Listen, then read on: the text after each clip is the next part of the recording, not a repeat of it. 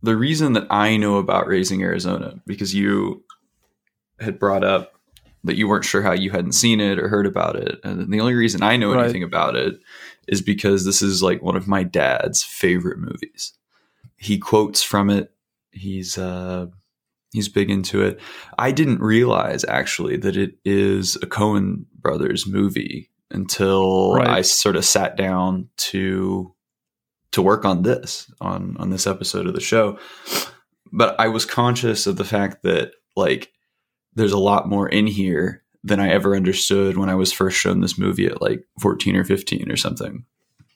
It was really weird for me. So like, I mean, I knew beforehand going in that it was a Coen Brothers movie. So it was really weird watching it, having seen No Country for Old Men, which is like one of my favorite movies ever. There's a kind of like a comedic, it's like a comedic parallel almost to that story. Just because I was trying to get as much background information as I could on the film, and someone was kind of comparing it, kind of making this sort of like duality, sort of kind of comparison between the two, yin and yang sort of thing, right? Which I thought was an interesting sort of take on the two films. You know, I mean, they like their Western and that genre, but it sort of struck me just how goofy the film was for the time period and the pacing. And like, I don't know, I'm not entirely well versed on filmmaking history, particularly like in that time period. And one of my thoughts as I was watching it was like, had a film been made that way at that time, you know, just like I was sort of thinking about like the character of Leonard Smalls and like when they're kind of like first introducing him, and there's that scene, I think it's the dream sequence when he's going on that monologue about him, and there's these quick sort of intercuts of like just like fiery hell basically, just like super fast, and it goes back to quiet, and just there's elements of like of that I'm like, I don't remember ever seeing like filmmaking like this in like an 80s movie before. So I just thought it was kind of cool.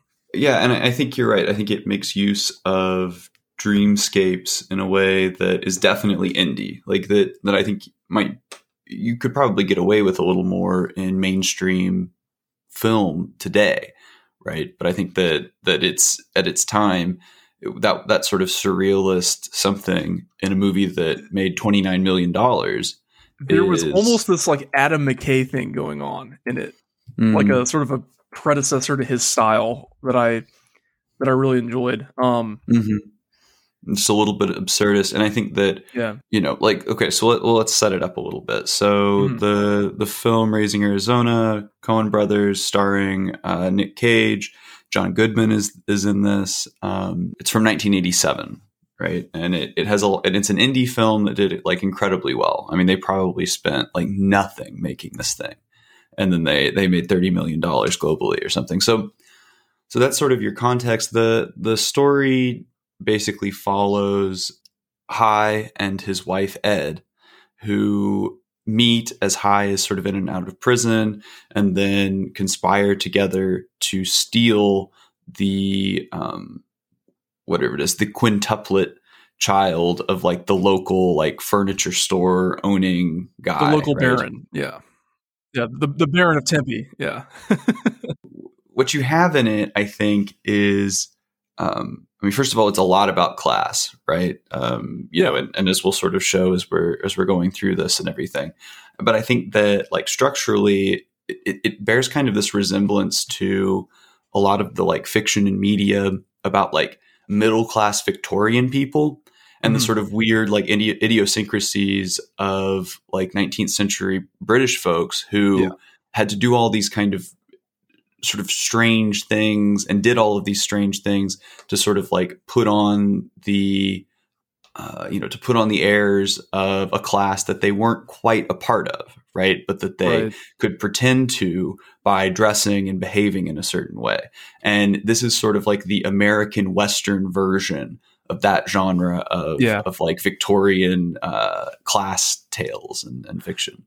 Okay, so something that I thought was interesting after I had finished the film, I wanted to go through as many like Reddit threads as I could, just seeing what other people thought about the film. 'Cause I really enjoyed it. And after I watched the film, I went on to Reddit basically to just get as many different sort of opinions on the film and look through what discussions are out there on the internet.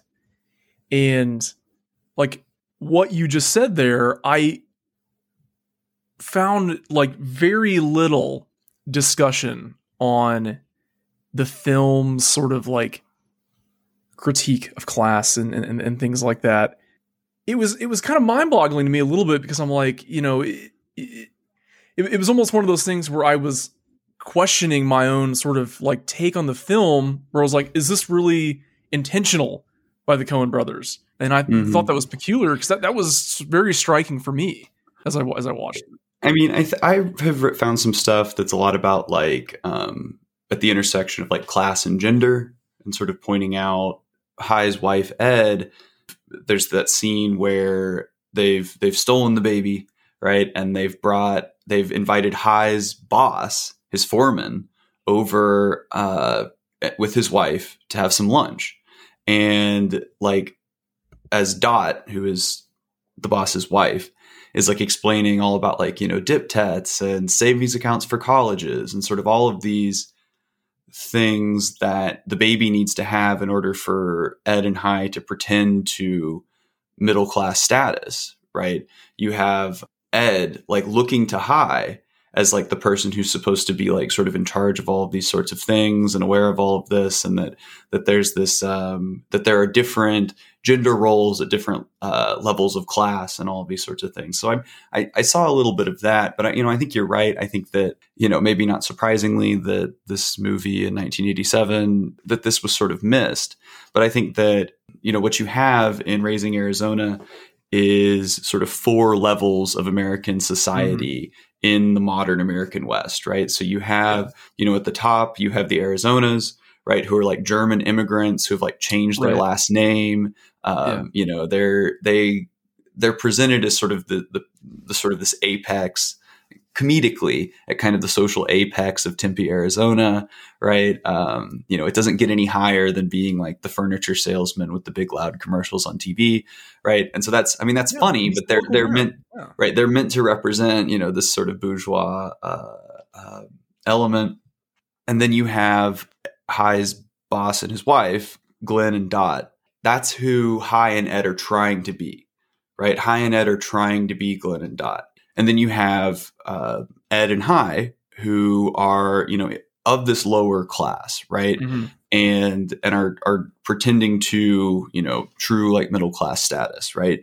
And then you have Hi's friends from his life in the bandit underclass, who are like the symbol of, the Western bandit, basically, but in late 20th century. Okay. And that is who Hi is. Like Hi is actually of that class. Like the whole, like sort of his arc in the movie is, about trying to stop being that person who's in and out of prison in order to, to have a wife and then to have a child, and then realizing that, or fearing that he can't ever escape it, becoming, and then ultimately turning back to a life of crime, and sort of one of the climaxes of the movie, right? But so within this, you have, as we had just sort of left off talking about before we got into the plot, you have Hi's, like, at first you think like metaphorical, like dreamscape of his conscience rebelling in the face of having stolen an infant, right?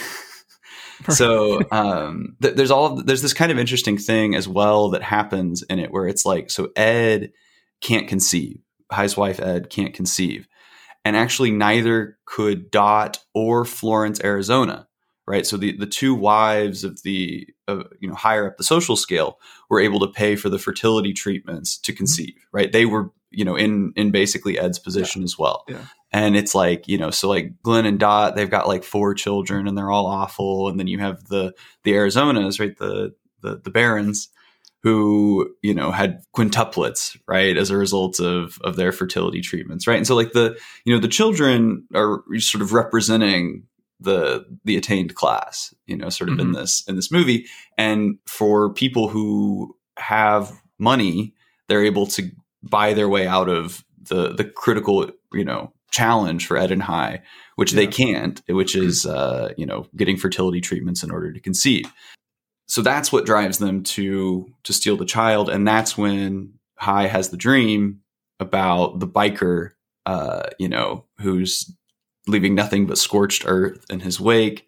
And at first seems very metaphorical, right? Like I think it's not until Leonard Smalls literally comes in to Nathan Arizona's office and says, hey, that $25,000 you're offering for reward here is $25,000 under what the market will pay for a child.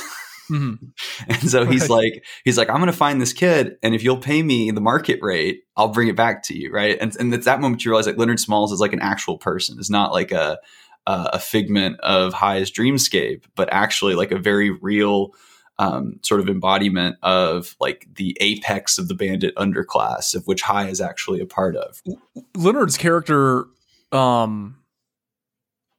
was interesting to me because I think there's a lot of discussion online about what he represents. Is he simply just another physical person? Is he this like weird physical manifestation of the darker side of Hai's conscious and all that? So that a lot of that's up for debate, but I tend to kind of go with the latter in the case of the film, just because he sort of demonstrates obviously these seemingly supernatural, fighting abilities and, spawning matches out of thin air or sleight of hand tricks like that and all that. But he was a really compelling, I want to use the word almost elemental like villain, very much in the same way. And I thought this was super interesting, having seen No Country for Old Men, but Anton Chigurh is very much like this character in that they're like Anton's doesn't demonstrate like supernatural characteristics like I think like Leonard Smalls does kind of in this film. They both sort of represent this like seemingly like sort of like unstoppable force that seems these forces of nature that represent, I don't know if you want to use the word evil, but we'll just say that they both just represent these forces of nature with this sort of like very singular goal basically, and they're going to pursue it until their own end. Because in the film, like Leonard Smalls is doing that for the baby. In No Country for Old Men, Anton Chigurh is like has this just entire super singular goal of getting the money back for the cartel money. That's and he gets rid of anyone and everything in his path to achieve that goal. And so and Leonard Smalls, like I said, kind of follows the same sort of path a little bit in this film. I think that the biggest difference between the two, between Anton Chigurh and Leonard Smalls, is, kind of goes to the core of like what the difference is in the morals of what was originally the book, No Country for Old Men, that became the movie, and then the sort of overarching moral of Raising Arizona. Chigurh in No Country for Old Men represents just an unhinged, irrational depravity of modernity, right? Like the point of that movie is that it's like, the Old West has been replaced by like the depravity of urbanity. Yeah, that's what Tommy Lee Jones's character is. He's commenting on that the entire movie. Yeah, exactly. So he's the one kind of laying it out for the audience, like, hey, this is the point of the movie. Right. But I think that, yeah, exactly. But I think that Leonard Smalls represents the self-interested depravity that lives in all of the characters in that movie, right? You know, you have the Arizonas, right, who are self-interestedly depraved in sort of a classic sort of bourgeois way, right? You know, who wants to buy furniture from a guy with a German last name, right? Like, and sort of that, you know, and it's like they're not even offering half the market rate for their, you know, their stolen white child. You know, all the employees are, he admits to the cops, like all of his employees are like disgruntled and all this sort of thing. So this sort of very kind of like recognizable self-interested depravity at the top end of the class system in Tempe, right? Then you have Glenn and Dot, right, who are meant to embody sort of everything that Ed and Hi want, but they're swingers. And that ends up being like the thing that breaks down that burgeoning friendship, right? Is that Glenn like offers to wife swap with Hi. And for Hi, who is meant to represent sort of this like, you know, like, like he's the underclass, right? But he doesn't have sort of these like crunchy, like, you know, liberal, modern, urbane like values, right? Like he wouldn't, you know, he wouldn't do something like that. You know, the managerial class is depraved because they're beset by these sort of non-traditionalist values, and that ends up being sort of the thing that kind of sets off the rising action of the movie, or sort of the rise to the climax is Hi punching his boss in the nose. You know, his boss who is like making all these like horrifying like ethnic jokes about Polish people, and that's fine. Right. Hi's like, you know, whatever. But it's at the point at which Glenn wants to wife swap. That's the line for Hi. Right. It's not the jokes about the Polacks. Right. It's the wife swapping. So he hits him in the face. Right. And of course, Hi and Ed have their, you know, there's the things that Hi and Ed are willing to do to try to have this normal existence, this idealized middle class existence, which are self-interestedly depraved in a different way than what we see with the Arizonas and Glenn and Dot. Yeah. And then you have Dale and Evel, who are the underbelly, and they are just unabashedly, you know, of the bandit class in that you could identify across Westerns as a genre in general. But even they have their code, their ethos gets undermined because after they steal Nathan Jr., they end up, you know, being touched by him and you know, falling for this baby and all this sort of stuff. And so it's like, and actually have their self-interested depravity like alleviated by, you know, and they become sympathetic in a way they never have been when, you know, through this relationship that they end up having with Nathan Jr. after they've done, you know, sort of the most depraved thing in the movie, as depraved as Leonard Smalls, by stealing the child to sell. But this is the difference between the ethic in No Country for Old Men and the ethic in Raising Arizona, which is No Country for Old Men is about like the depravity that's out there, right? That good people are trying to avoid. And Raising Arizona is about the depravity that lives in everyone. So another film, and this is something that another film I would love to review at some point, is Taylor Sheridan's Hell or High Water that came out in 2016. Another Western, but I believe it's actually modern. I don't think it's set. It came out in 2016, but I do think it's like, I mean, it's set like in that time period. Whereas like No Country for Old Men came out in 2007, but it was set in like 1980. So without like kind of veering too far away from this film and talking about Hell or High Water, but that film itself, you know, has a lot of commentary on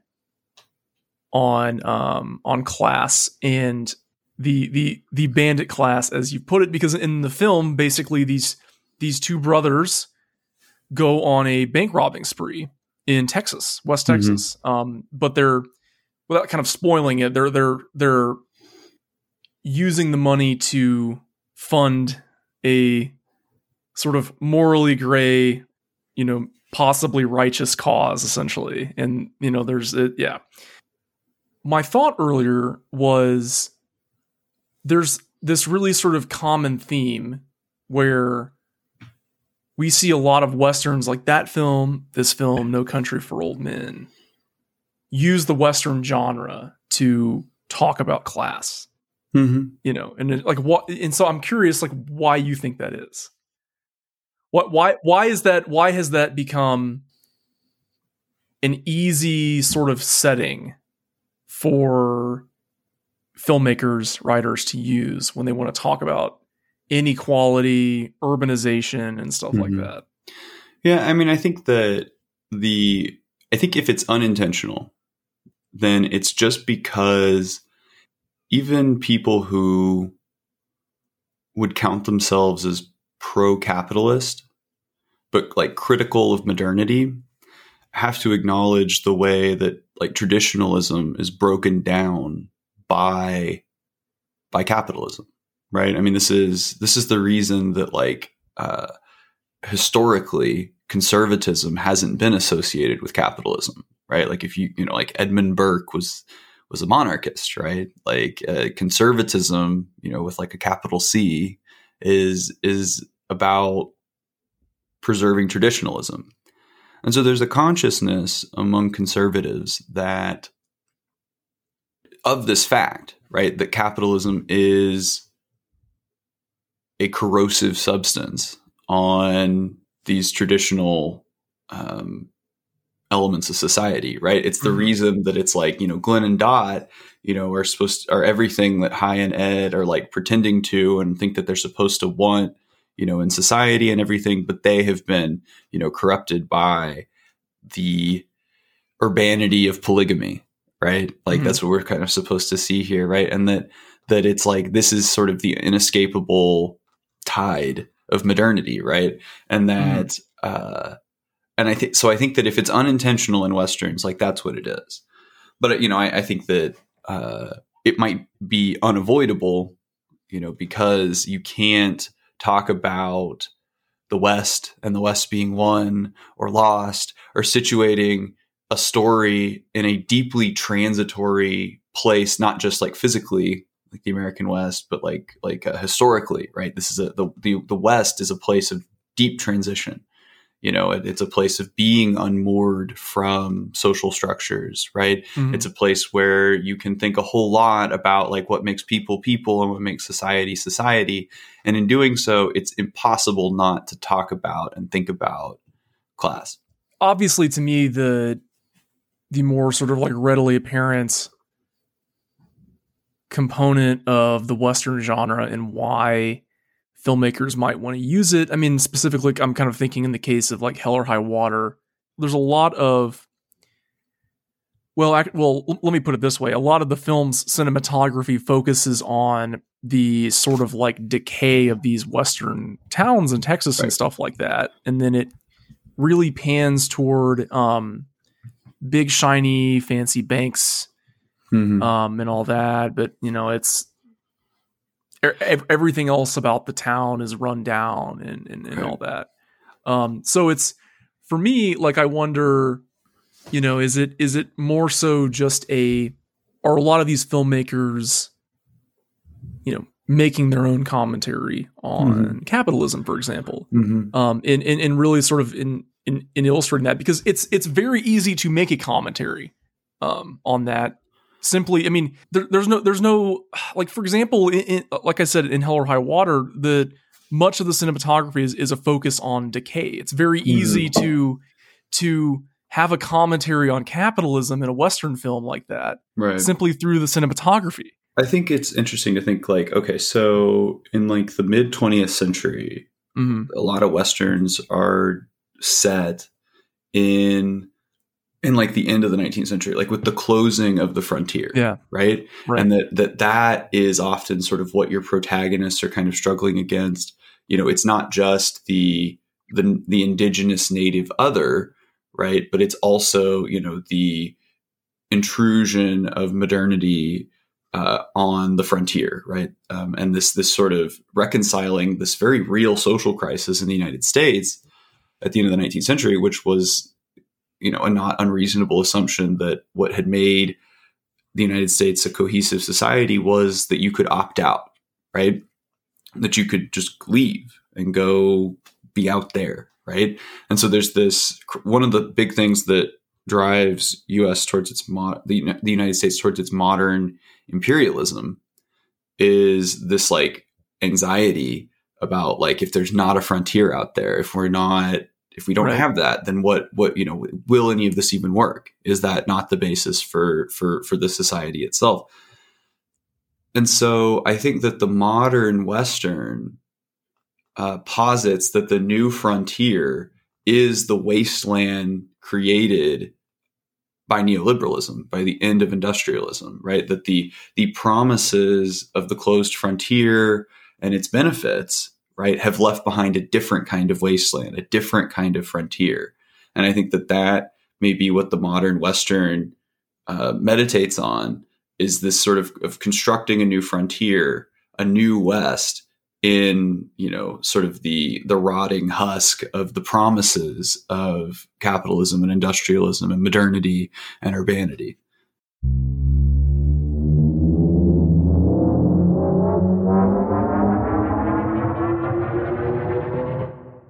I always think Cormac McCarthy wrote that book like ages ago, and that is a 2005 novel. No, it's very deceiving in that way. Yeah. It seems like it. Yeah, no, 100%. Yeah. Cormac McCarthy. So I mean, it would be really interesting to ask Cormac McCarthy, like, what do you think about Raising Arizona? Right. Yeah. Yeah. Because I always have that in my mind, that it's like, oh yeah, No Country for Old Men. Yeah, it was written in, in the time it's set, basically, sure. And not, yeah. The Coen brothers make really good Western films. Ultimately, I mean, let's be for real here. And so the other thing, I for some reason thought that this was their first film together. Wrong. They made the film Blood Simple. I don't know if you've seen that in 1984, which was this kind of like dark crime film, basically. And so I think sort of the commentary that I was reading on the internet after I watched this was, it kind of shocked people that they made that film, and then they come out and they make Raising Arizona, which was this crazy stark contrast with Blood Simple, which is cool. I mean, it's cool to have that kind of diversity in your filmmaking arsenal. And then like to have this film and then you pair it sort of with No Country for Old Men, which are both Westerns, but tonally opposite. Oh, the chase scene. Oh my god! And I think that it's worth pausing. I think it's worth pausing here at the half-hour mark in this episode, and just saying that that it's like, this movie is fucking funny.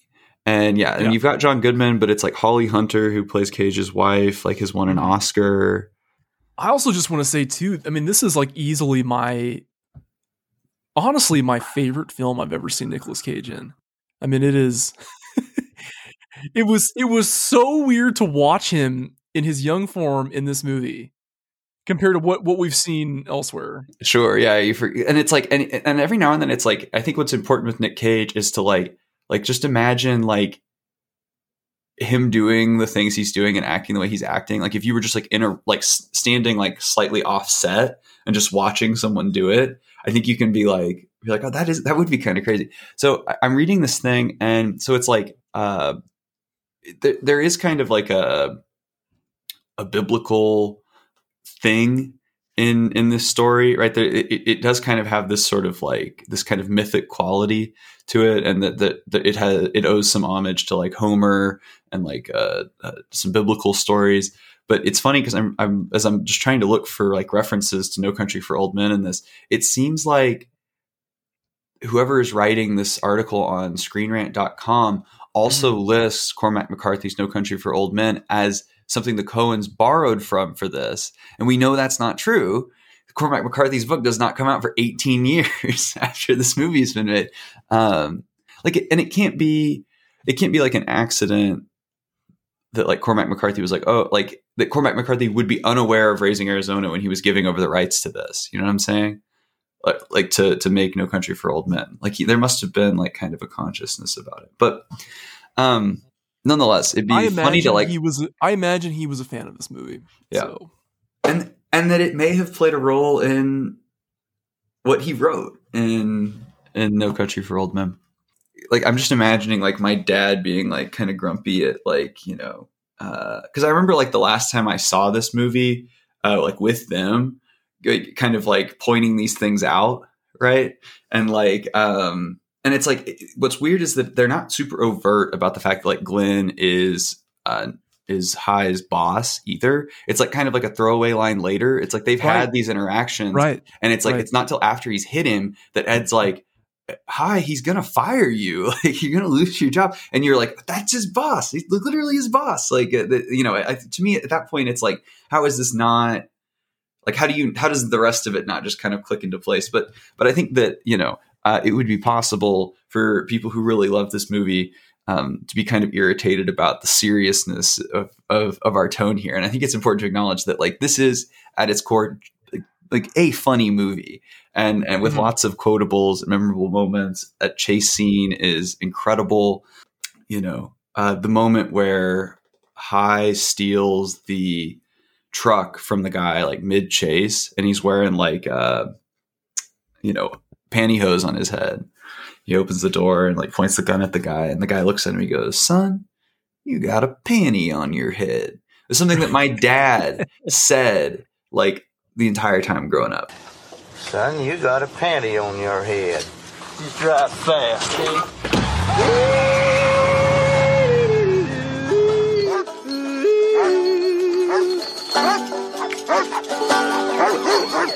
Like, son, you got a panty on your head. Or where he's in there having that scene where it's like Dale and Evil are getting the like supplies at the convenience store. This made me think of that scene at the convenience store between Sugar and the attendant and No Country for Old Men, that which is just like so like startling and cringe and slow and all of this sort of stuff. And you have kind of like structurally a very similar thing between Dale and Evil and the convenience store attendant, but it's like it's just drop dead hilarious. Hey, these blow up into funny shapes at all? Well, no, unless round is funny. When or like when he tells the guy to like count to 500 or whatever, you know, and they're like, and they forget the baby. Hurry up, open the door. He's a real cheerful little critter once he warms up. Hurry up! I don't know how high this one's can. 6 Mississippi, 7 Mississippi, 8 Mississippi, 9 Mississippi. Got some baby grub, baby wipes. Got them diapers in disposable kind. I got me a packet of lubes. They blow up into funny shapes at all? No, just circular. Say, where's Junior? What do you mean? Didn't you put him in? No, I thought... Where'd we leave him?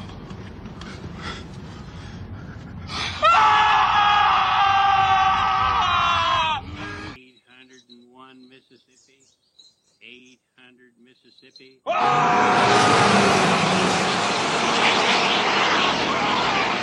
791. Oh, bullshit.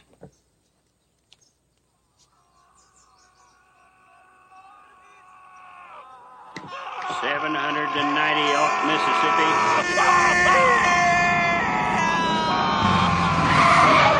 I loved the sort of pointed like nature of how reckless the cop was that chased I throughout the scene.